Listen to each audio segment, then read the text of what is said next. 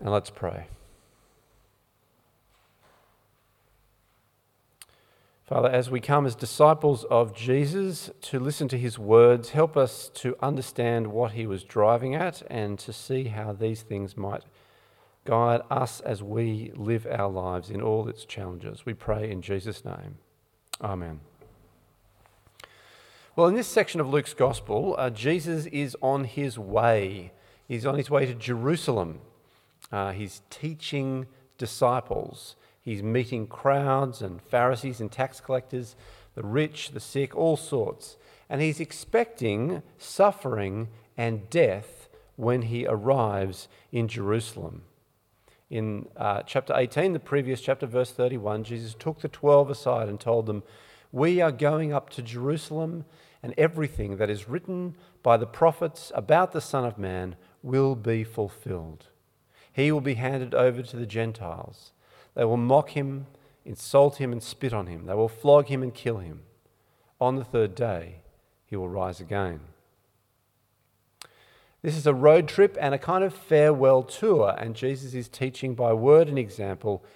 He's teaching his way to live and move through the world. It's not the way of the world. It's not the habitual, natural way to live, which perhaps is characterized by self-regard, self-preservation and self-promotion. No, Jesus warns against all this. He warns against greed and hypocrisy and resistance towards God.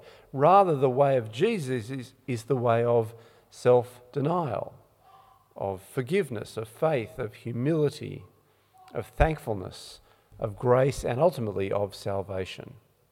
And today's passage may seem like a random string of teachings and a story, but I think there is a thread threading through it, a string that holds it all together, and that each part illuminates something of the way of Jesus for his disciples. And I hope that that's you. If you're here this morning, even if it isn't you yet, that's okay.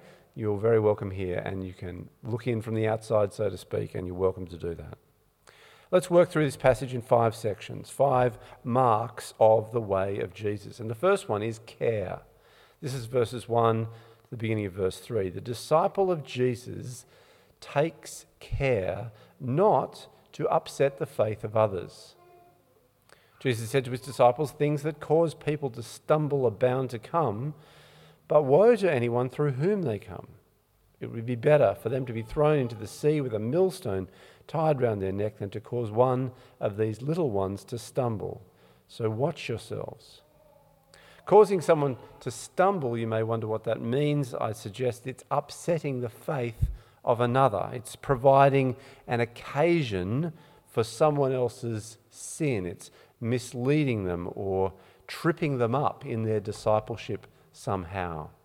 And we all leave a wake as we move through life. There is a kind of ripple that comes off us, our words and our deeds, and that ripple, those waves, affect others. Our words, our actions affect others. We become a model and an example, something either to imitate or to react against. We become an influence and an effect on others. And because faith, sin and discipleship are so crucial for us and for those around us, the disciple of Jesus is careful about the wake they leave in the lives of others.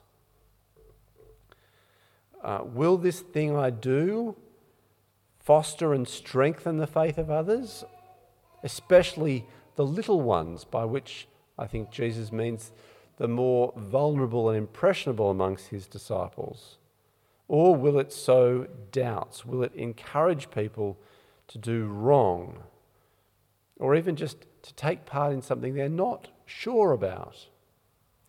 There's perhaps an example of this in Paul's encouragement to the Roman Christians not to do what they were otherwise free to do, so that others would not be distressed, that others would not be led into acting against their conscience. In Romans, Paul writes to the Christians, and the issue is food.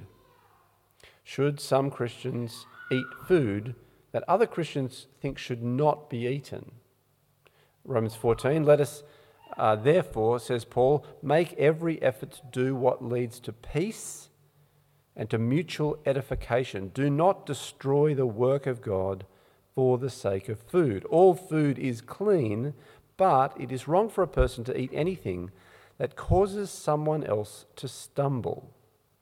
It is better not to eat meat or drink or wine or do anything that will cause your brother or sister to fall. That is, the effect of your actions on others is more important, even if you have freedom in some way to do those actions. It's better not to eat meat or drink or wine or do anything else that will cause your brother or sister to fall. So the disciple of Jesus takes great care not to upset the faith of others, for God will not look kindly on those who don't care how what they do affects others. The second of our 5 pieces is forgiveness. So from the second half of verse 3 to verse 4, the disciple of Jesus always, it says here, meets repentance with forgiveness. If your brother or sister sins against you, rebuke them, and if they repent, forgive them. Even if they sin against you 7 times in a day, and 7 times come back to you saying, I repent, you must forgive them.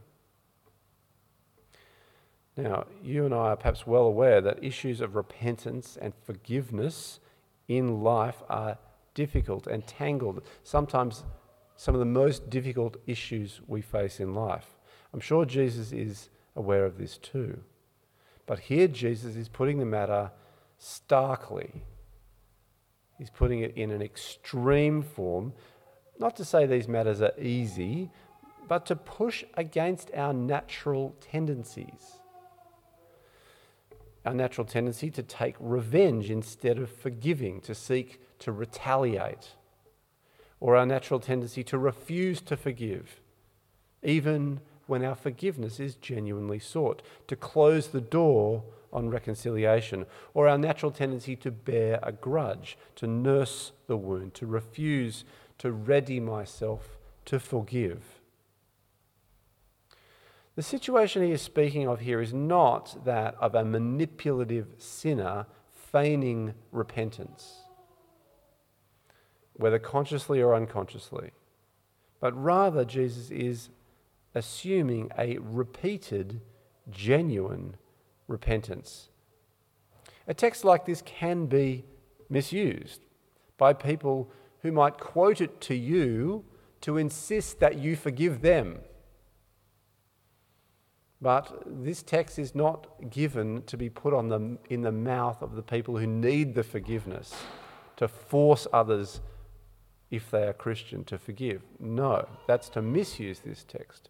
Rather, this text is for the Christian to whom someone comes genuinely repentant, not feigning repentance, but genuinely seeking reconciliation, genuinely sorrowful, genuinely understanding what they have done. The point is that our forgiveness should be forgiveness. It should be given, not secretly holding on to sins even after we have said we forgive. We should really forgive. And our desire and our priority should be to be reconciled with others, if at all possible, not to put limits on how many times we'll forgive. We could explore these issues at more length, and maybe we want to do that after over morning tea, that's fine. But what is clear is this banner, the way of Jesus, is the way of forgiveness. It's offered to us as his disciples, and so it should be offered by us as his disciples. The third thing there in our list of 5 parts is faith, verses 5 and 6. The disciple of Jesus trusts the Lord of creation. The apostles said to the Lord, "Increase our faith." And he replied, "If you have faith as small as a mustard seed, you can say to this mulberry tree, 'Be uprooted and planted in the sea,' and it will obey you." The way of the world is not to trust in God, not to believe that everything lies in his power, that everything serves his pleasure, and his purpose. The way of the world is to believe that really the only power is the power within the system of the world. A strong will, a clever mind, a secret knowledge, these things are where power lies. But the way of Jesus is to believe that the God for whom the mulberry tree will uproot itself and be planted in the sea, he is God. All creation serves him in whatever way he wishes it to. Jesus' point about the mustard seed is that faith itself, you see, is not the power, but that faith has access to God's power. The power is God's. The faith is merely our turning to him and seeking from him something. Jesus' point about the mulberry tree is not that the disciple of Jesus becomes some kind of wizard who can do magic at will.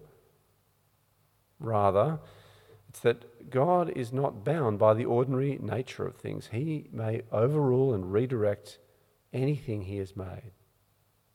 And he will do it if necessary. The disciple of Jesus trusts the Lord of creation. The fourth of 5 things is humility, verses 7 to 10. The disciple of Jesus has no sense of entitlement.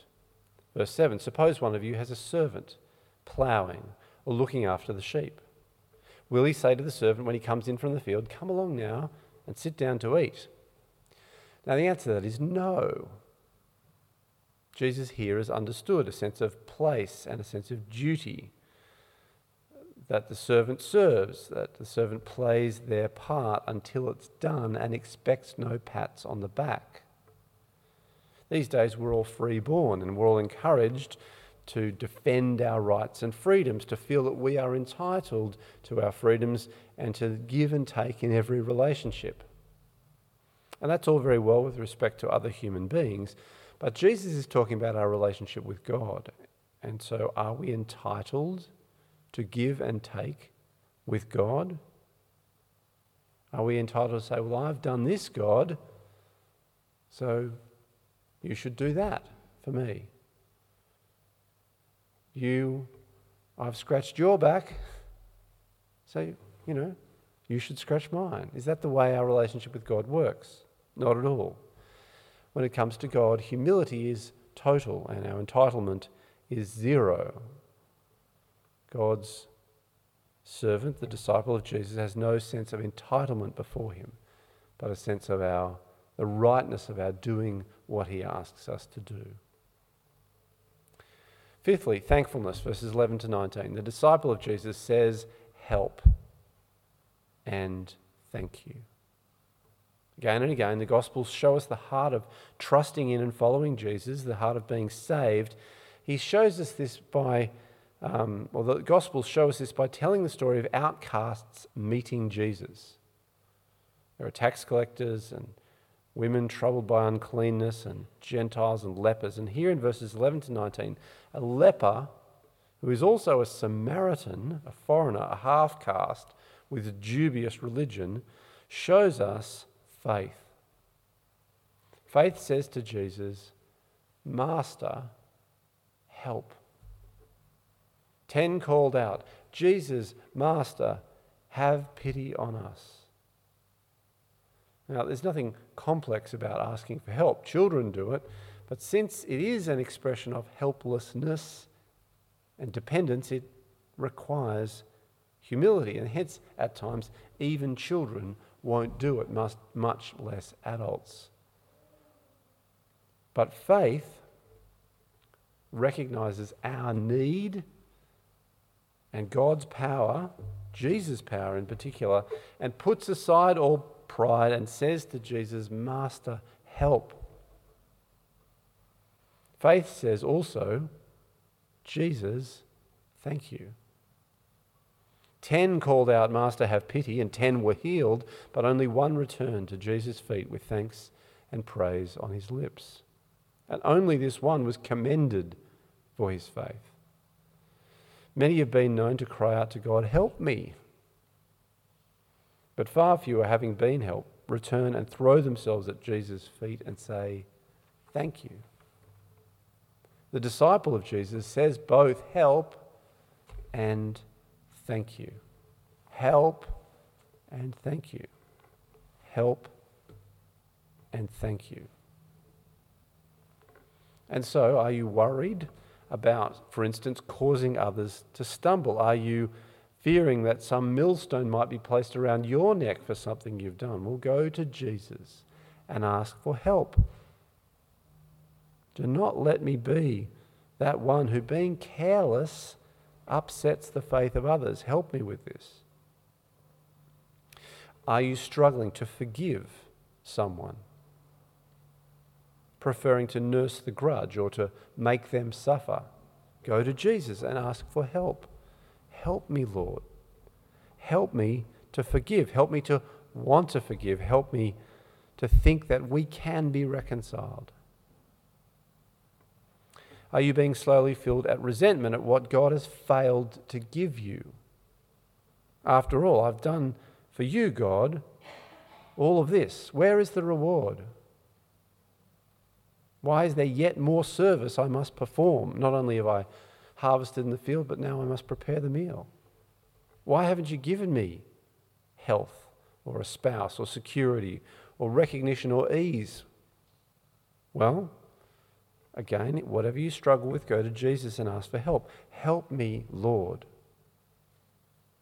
Help me to let go of myself and find myself in your service. Give me what I need to continue in your service and do all that you ask of me. This act of faith knocks at the door of the Lord of creation, and against all odds and expectations and history, Jesus can turn the world around. He can heal lepers, he can welcome sinners, he can still storms, he can give you the help you need. And when he does, return again to him, to his feet, and say, thank you. This is the way of faith. This is the way of salvation, of grace, of Jesus, of life. Master, help. Jesus, thank you. Let's pray.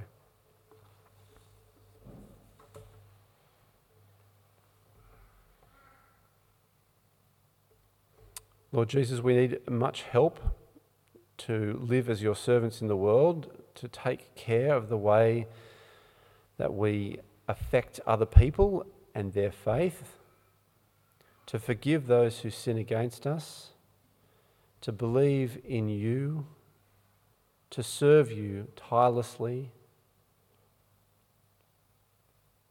to call out to you in our helplessness, and to give thanks to you for what you do for us.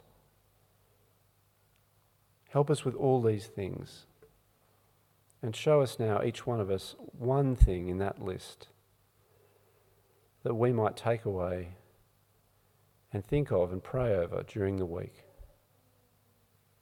so that it might grow up in our lives. We pray this in Jesus' name. Amen.